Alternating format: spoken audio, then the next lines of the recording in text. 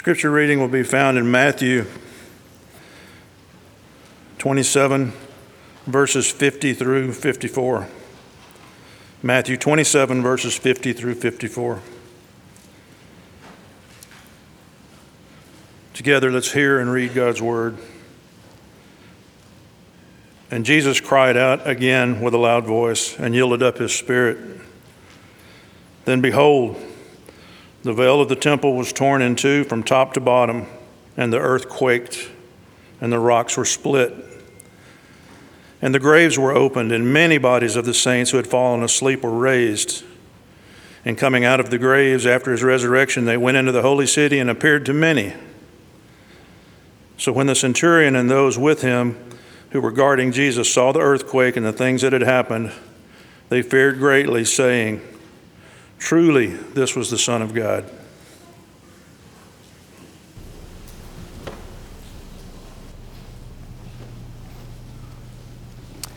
Let's go to Matthew chapter 1 in your Bible, if you will.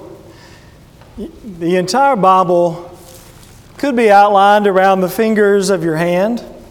If you can remember what each finger represents, then you can easily remember the keys to understanding the overview of Scripture. There is one theme to the Bible. We mentioned this morning the salvation of man through Christ to God's glory. That's the theme of the Bible from Genesis to Revelation, Old Testament and New Testament, the salvation of man through Christ to God's glory. There are two divisions to the Bible, Old Testament and New Testament. We'll talk about the rest of the Old Testament tonight. There are three dispensations of Bible history. We covered those this morning. Patriarchal dispensation, 2,500 years, Adam to Moses. The Mosaic dispensation, 1,500 years, Moses to Christ. And then the Christian dispensation from the cross to the present, and that will last until the end of time. There will be no new dispensation. When Jesus comes again, then that will end the second or the third dispensation. One theme, two divisions, three dispensations, four sections to the New Testament, and five sections to the Old Testament. We'll cover the New Testament another night, but let me give you the outline of the Old Testament. This is easy to remember. Once you hear it, it just sticks because it's so easy to remember. Here are the numbers: 5:12, 5:5:12. So you can hardly forget that. 5:12, 5:5:12. Now, what do those numbers represent? 5 books of law. That's Genesis through Deuteronomy, the Pentateuch. 12 books of history. So you begin with Joshua. You go down to Ezra, Nehemiah, Esther, that ends that section of history. Incidentally, all the books that follow Ezra, Nehemiah, and Esther, they go back into that history. They are not continuing the line of history. You're at the end of the Old Testament at that point. And then you have 5 books of prophecy, Job through Job, Psalms, Proverbs, Ecclesiastes, Song of Solomon. The heart of the Old Testament is about the heart. So that's the middle of the Old Testament. 5:12, 5:5, that's 5 books of the major prophets. And 12 minor prophets. The only difference in a major prophet and a minor prophet is not importance, it's how long-winded he was. How much did he write? So you have Isaiah, 66 chapters. Guess which one he is? He's a major prophet. You have Obadiah, just 1 chapter. Guess which one he is? He's a minor prophet. So 5:12, 5:5:12, easy to remember. We'll have a number scheme for the New Testament probably tomorrow night. We're going to look at, give you a preview, a commercial for the next couple of nights. What we're going to do is look at the New Testament in 12 verses. There are 7,957 verses in the New Testament. That's a lot. 260 chapters. But you can summarize the entire New Testament in only 12 verses. You can condense it. So tomorrow night, Lord willing, we'll talk about the first 4, and we'll spend a little more time because those 4 are about Jesus. And then on Tuesday night, Lord willing, we'll talk about the balance of them, about the church, Christian living, and eternity. And those 12 verses would cover the entire New Testament. On Wednesday night, while we're doing commercial, when learning the Bible, don't miss this. You know, it's one thing to know academically what Scripture says and be able to give these facts and those kind of things. But if that's all we get out of our Bible study, we've missed the whole point of it. So Wednesday night, we'll talk about what the point of it is, about going to heaven, about what God expects from us as we use the Bible to guide us. All right, now you're at Matthew 1. I want you to turn one page back toward the Old Testament. And you should have a page that looks something like this. It says the New Testament, or the last will and testament of our Lord and Savior Jesus Christ. You see, there is a page between the Old Testament and the New Testament. A lot of people have never discovered that page in their Bible. That has been called the most misunderstood page of the Bible. Because if you do not understand the page between the Testaments, then you can never understand the Scripture.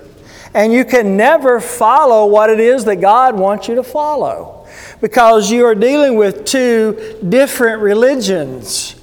There is a religion in the Old Testament, it's called Judaism. There is a religion in the New Testament, it's called Christianity. You cannot follow both of those at the same time. It's impossible to do so. And yet, some people are just as likely to go to the book of Psalms to learn about how to live as a Christian or how to worship God as they are to go to the book of Acts. But Psalms is a part of that Old Testament covenant. Now, there are things for us to learn in every book of the Bible. Whatsoever things are written aforetime are written for our learning, that we through patience and comfort of the Scriptures might have hope, Romans 15:4. And you really can't understand the New Testament unless you know something about the Old Testament. When the New Testament, when John announced Jesus, "Behold the Lamb of God, which taketh away the sins of the world," John 1:29. What would that mean if you did not understand the Old Testament? What does a lamb have to do with religion? And why is he comparing a man to a lamb? And so you really need to understand the Old Testament in order to appreciate what the New Testament is. But we cannot keep both Old Testament and New Testament. It's not possible to do so. And even if one could keep the Old Testament, which no one can, even if one could keep it, it would not please God, because that law is no longer a part of God's requirements and expectations for humanity. It's all in the New Testament. Now, if you have your Bible open still, if you want to hold it like I am, or you can turn it around, hold it the other way, but hold the Old Testament in one hand, the New Testament in the other hand. Let me tell you what you're holding. And then we will dive into 4 questions that will finish up our study for the Old Testament. You're holding in one hand, the Old Testament, 4,000 years. 2,500 years patriarchy, 1,500 years under the Mosaic law, 4,000 years. In your other hand, you're holding 100 years, but the most important 100 years in the history of the world, from the year before Jesus' birth until the close of the first generation of the church. That's the New Testament. And everything we're doing here today is because of what happened and following the pattern of what was given in that section of the Bible. You have in one hand 929 chapters, the other hand 260 chapters, 23,145 verses, 7,957 verses. So about 3/4 of the Bible is in the Old Testament. And aren't you glad we don't live in that part of the Old Testament or of the Bible? I tell you, every time I read Leviticus, I am so thankful to be a Christian instead of a Jew, aren't you? It's hard to I've been to preacher school, right?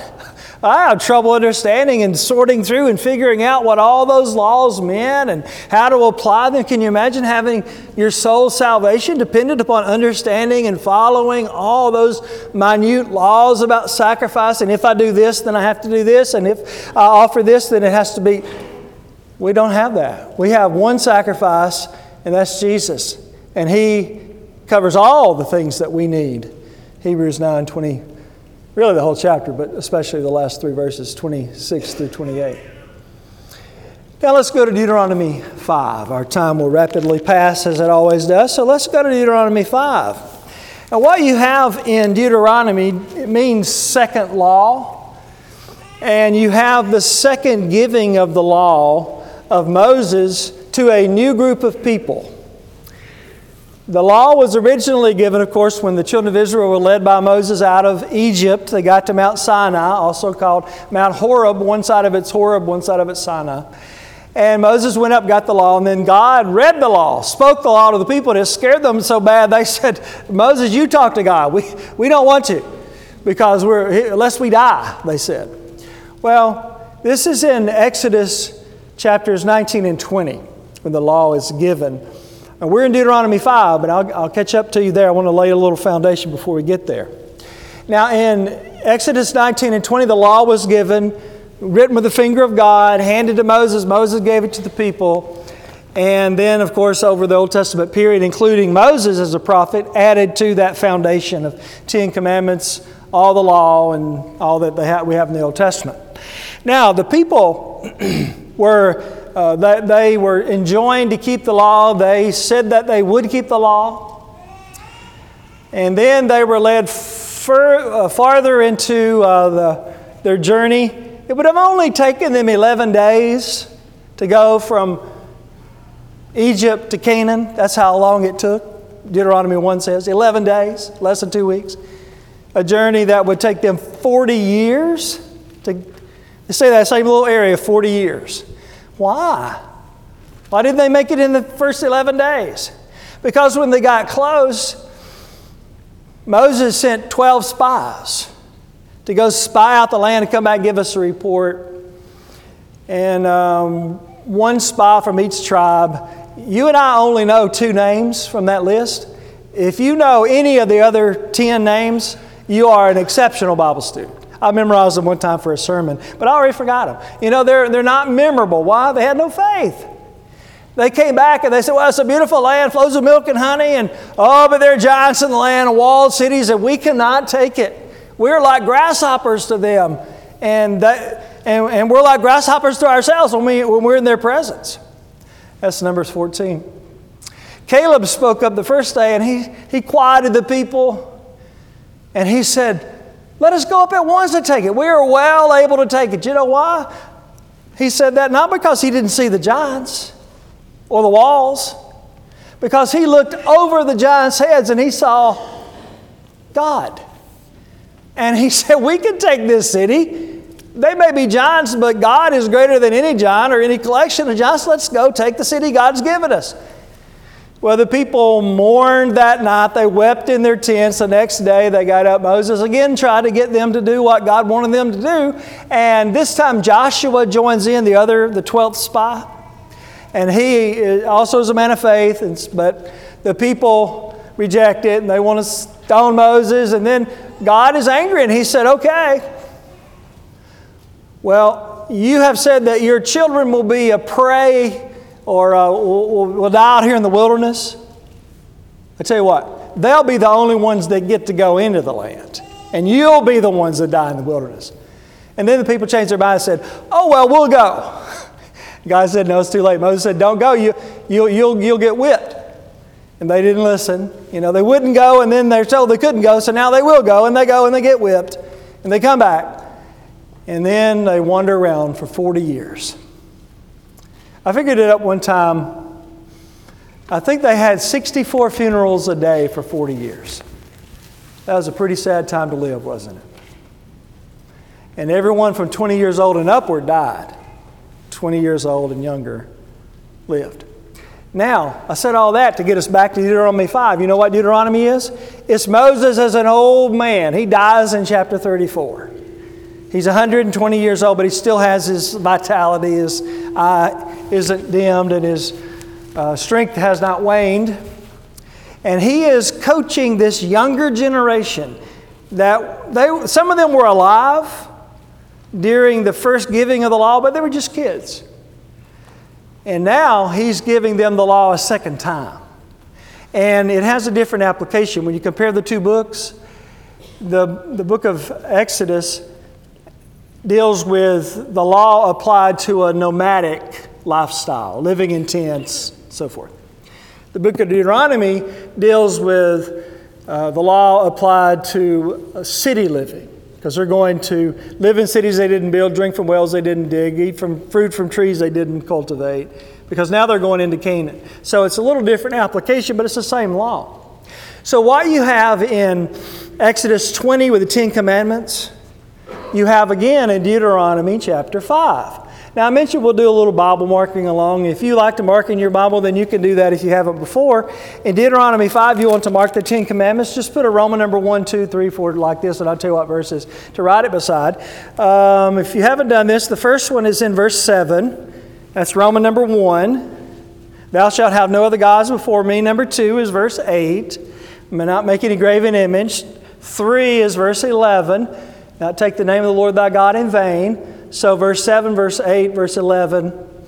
Verse 12 is 4. Keep the Sabbath day holy. That's Saturday, the only one not repeated in the New Testament because the day of worship changed. The day of worship in the Old Testament, now there was no set day of worship during patriarchy. They just worshiped. And they worshiped as family units. But it does mention in Genesis 2:1 that God rested on the seventh day. And when God established His law, He went back to that and said that's the criteria, the reason why you're going to worship on the day of, why seventh day is going to be the Sabbath. So for 1,500 years they worshiped on Saturday. That changed overnight because the New Testament changed to Sunday. Why? We're not commemorating the rest that God made after making the world. Now we're commemorating the resurrection. Jesus came back to life on Sunday. That's why we gather on Sunday. We celebrate the resurrection that made our resurrection possible. And that's an evidence, incidentally, of the trustworthiness of the New Testament. You have no explanation for why the Jews, a significant number of Jews, would change days of worship after having practiced it for over 1,000 years. And overnight they changed to a different day. How do you explain that? Well, that's an evidence of the resurrection. All right, let's finish this. Verse 12 is number 4. Drop down to verse 16. That's number 5. Incidentally, the first 4 are horizontal or vertical commands. They have to do with man's relationship to God. In fact, if you want to bracket that off, I put corners around verses sometimes. So write a corner beside verse 7, like your one corner pointing down from there, and then pointing back up at the end of verse 12, well, really verse 15. And those are your vertical commands that have to do with our man's relationship with God. Then your horizontal commands begin at verse 16, honor thy father and thy mother. You know, if you had been given the commands mixed up, just loose, put these in order, what order would you have put them in? Well, I suppose we would have gotten the first 4 in order. That have to do with God. God's most important. And then, how would you have arranged the second 6? Honor father, mother, thou shalt not kill, commit adultery, steal, bear false witness, and covet. How would you? I don't know, but most likely, number 5 would have been number 10. We would have thought, well, that's just the kid's command. Well, let's put it at the end. God put it at the head of the horizontal commands. Why? Because if a child learns respect for mom and dad in the home, is he going to grow up to be a murderer, an adulterer, a thief, a liar, and covetous? Most likely not. But if he does not learn respect in the home, the teacher is going to have trouble with him at school. The boss is going to have trouble with him at work. The police are going to have trouble with him in society. And the elders are going to have trouble with him in the church. We have to learn respect in the home. And that's why it's in that order, in my judgment. Well, then the next ones, and I can't spend this much time on this. 17 is number 6, 18 is number 7, 19, 8, 29, and 21, 10. Those are your 10 commandments. So Roman numbers 1 through 10 for those verses. Now, let's go back to the first part of the chapter, and that's why we're here. Let's ask 4 questions. I'll give them to you on a map of where we're going here are 4 questions. Number 1, to whom was the law given? Number 2, when was the law given? Number 3, why was the law given? Number 4, how long was the law supposed to last? If you know those 4 laws, then you have a good understanding of the basis of the Mosaic where the law of Moses fits in with the overall scheme of the Bible. So let's look first, to whom was the law given? Verse 1. And Moses called all Israel. This is his second sermon, by the way, in the book. This is a collection of his sermons. Second sermon begins with chapter 5, verse 1. And Moses called all Israel. Who? Israel. And said unto them, Hear, O Israel. I circled the word Israel in that verse. The statutes and judgments which I speak in your ears this day, that ye may learn them and keep and do them. The Lord our God made a covenant with us. So, to whom was the law of Moses given? The descendants of Abraham through Isaac, the Jews, the Hebrews. Now, I read somewhere that Abraham Lincoln did not pay income tax. And I thought, well, that didn't sound right. And then I found out it was true. You know why? It wasn't because he got out of it, because he was a powerful man. It's because they didn't have income tax in his day. Did you know that Abraham never kept the law of Moses? You say, that can't be right. Abraham was a friend of God. Abraham was a man of faith. Abraham would have kept the law. Well, he would have, except it hadn't been given yet. How could he keep a law that wasn't given? See, if you wanted to date some key characters of the Old Testament, this helped me so much to understand the Old Testament. The bigger the number, the farther it is from the cross, from the birth of Jesus, right? So we mentioned Moses is 1,500 years BC. So that's 1,500 years till Jesus is born. You get closer, like Malachi's, 400 years, 400 BC. See, it's a smaller number. So if you wanted to date, you have Adam 4,000, Noah 3,000, Abraham 2,000, Moses 1,500. You see what we're doing? We're coming down through the book of Genesis. We're counting off the years. 4,000 creation, 3,000 flood, 2,000 promised to Abraham, 1,500 law given to Moses, 1,000 David's king. We'll just skip on to Malachi 400. There's 4 silent centuries, but you turn one page in the Bible from Malachi to Matthew, one page, that's 400 years you just flipped. No prophet given for 400 years, waiting for the coming Messiah. So, if you follow along with that, you know that Abraham lived 500 years before Moses. The law was not given in his day. It was given in the day of Moses to those Egyptian slaves, Jews, who had left Egyptian bondage and now were free men on the way to Canaan. That's the recipients of the law.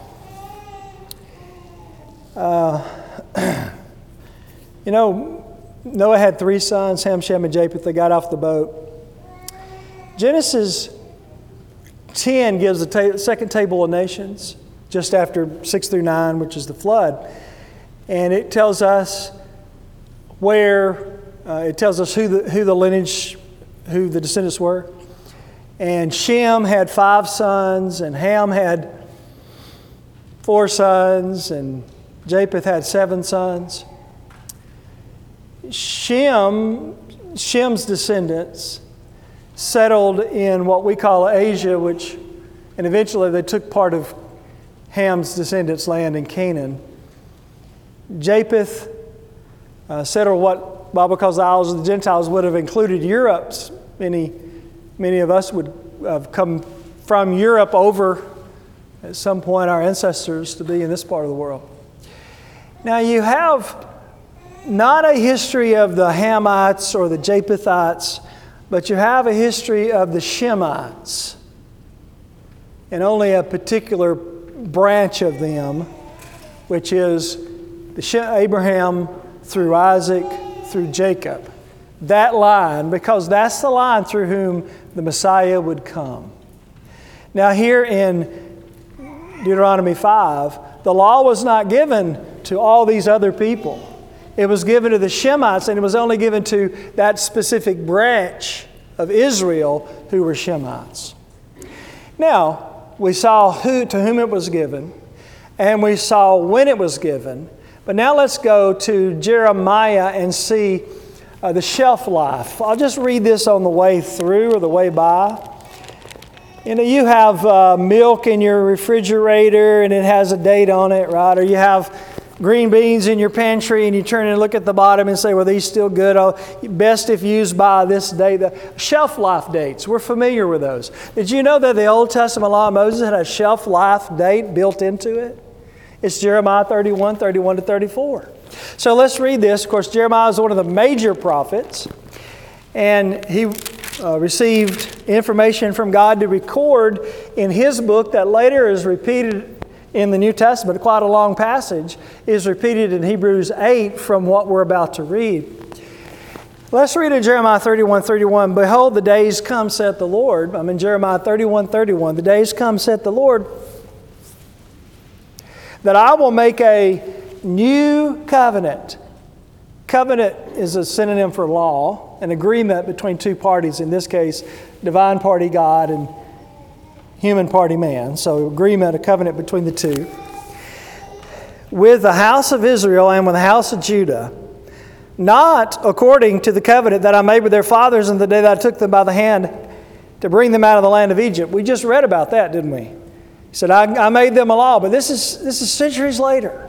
So the law was given in 1491 BC, which was 430 years after the promise made to Abraham we read this morning in Genesis 12. You say, well, preacher, how do you know that? Because Paul told us. Galatians 3:17 is 430 years after. So that means that the promise was made to Abraham in 1921 BC. The law was given to Moses 1491 BC. Now here you have Jeremiah, who's writing 600-ish BC. I mean, he's the weeping prophet. Why is he weeping? Because Judah is carried away into captivity. That happened in when? 605, 597, 587 was finally burned. So 3 carried away, 3 returns. So that's when Jeremiah lived. So you're looking at 1500 minus 6, 900 years. They have a long history of not keeping the law at this point. So God says, not according to the covenant I made with their fathers the day that I took them by the hand and bring them out of the land of Egypt, which my covenant they break. And that's why they got carried into captivity. Although I wasn't husband unto them, God says, it's not my fault. I did everything I could to help them to keep the law. But they wouldn't do it. Saith the Lord. But, verse 33, but this shall be the covenant that I will make with the house of Israel. It's going to be different. After these days, saith the Lord, I will put my law in their inward parts and write it in their hearts, and will be their God, and they shall be my people. And they shall teach no more every man his neighbor and every man his brother, saying, know the Lord, for they shall all know me. From the least of them unto the greatest of them, saith the Lord, for I will forgive their iniquity, and I will remember their sin no more. Does that mean that we're not supposed to evangelize the new covenant? No, that's not what that means. What that means is there's a difference in how you get in. How did you get in? How did you become a Jew in the Old Testament? You were born as a little baby, right? You had, mama was a Jew, daddy was a Jew, you were a Jew. Well, how much of the law did you know when you came to be a Jew? None of it. You're a baby. But then as you grew, they taught you the law. That's not how it is in Christianity. Here you have 2 faithful Christians have a baby. The baby's not a Christian. We hope the baby will become a Christian, but he's not a Christian. When will he or she become a Christian? When he or she is old enough to learn the gospel. They will all be taught of God. You see, you can't get into the kingdom until you're taught. And when you accept the principles of the covenant, the new covenant, and you're baptized into Christ, sins washed away, you're added to the church or the kingdom. So it's different. It's a different way of entering. And the forgiveness is better. Now, they had provisional forgiveness in the Old Testament. Let's go to Hebrews 8. We've been talking about that. So let's see this in Hebrews. John, we got to get a clock in here. Oh, man. Okay, I'm not going to be able to do much with this because our time just got away. But Hebrews 8, let me just read a verse with you. That's all I'll be able to do because I have one more question. I got to go really fast. So Hebrews 8, verse 6 has two of the betters. There's 13 betters in the book of Hebrews. Next time you read Hebrews, put a box around better every time you see it. That's the key word of the book. And what he's writing is to Jewish Christians who are thinking about going back to being Jews again because the persecution is bad. And they're thinking, I liked it better when I was a Jew. People didn't treat me so bad.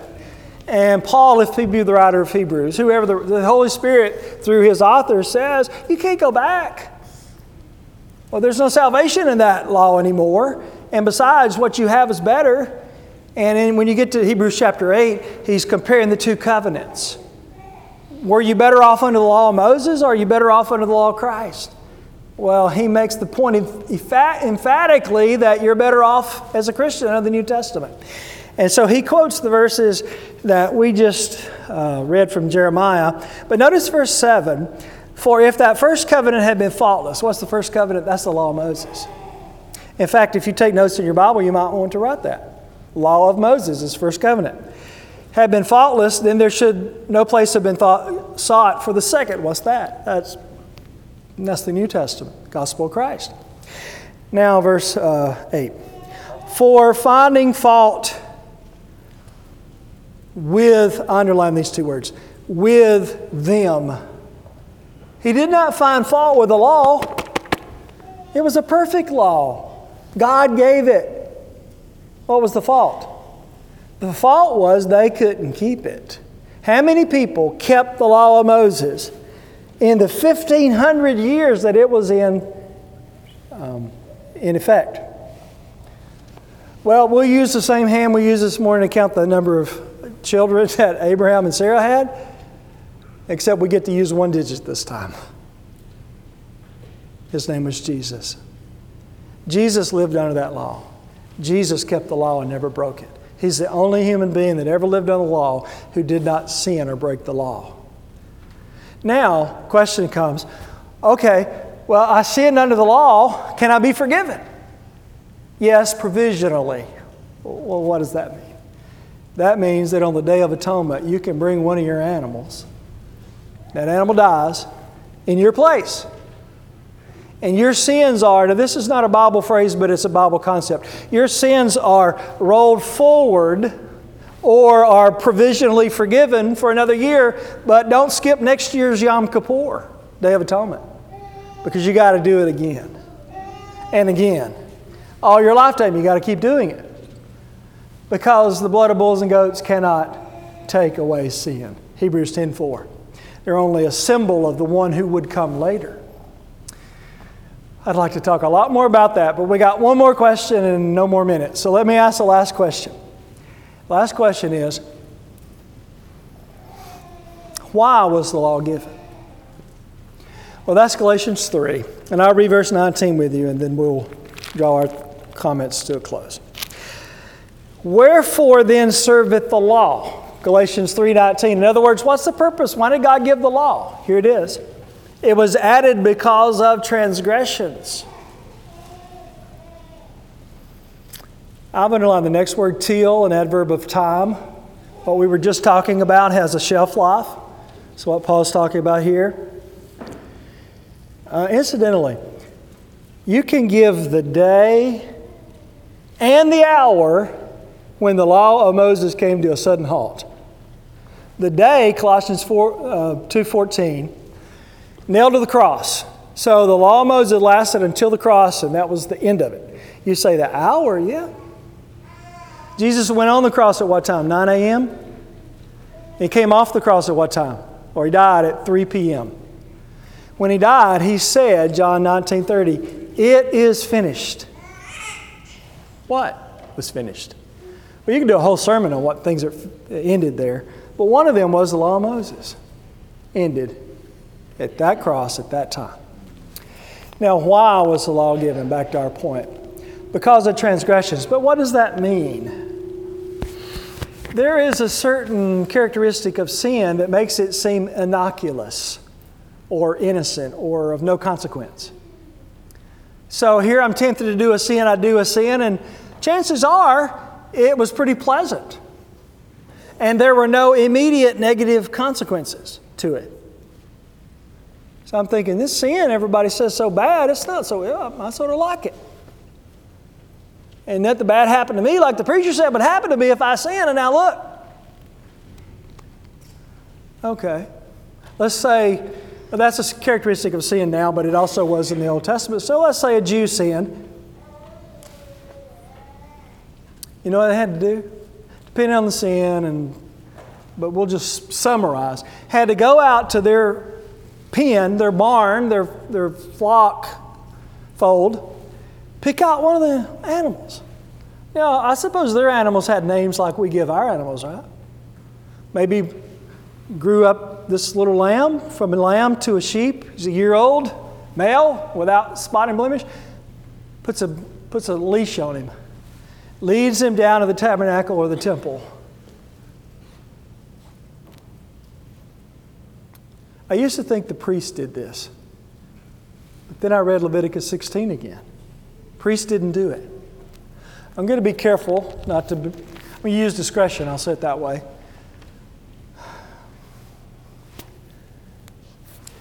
The dad, the head of the family, had to end the animal's life with a knife. That's all I'll say. The priest caught the blood in a basin,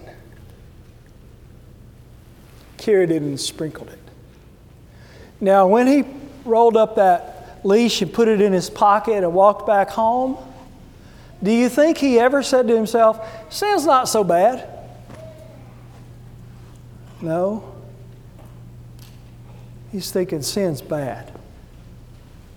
My lamb just died because I sinned.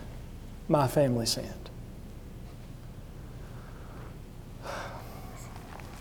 May I take what it got quiet in here. You know why? This is resonating with us. Why? Because we're sinners and we love animals. We hate to think about a lamb being... Let me tell you about something else. It's worse.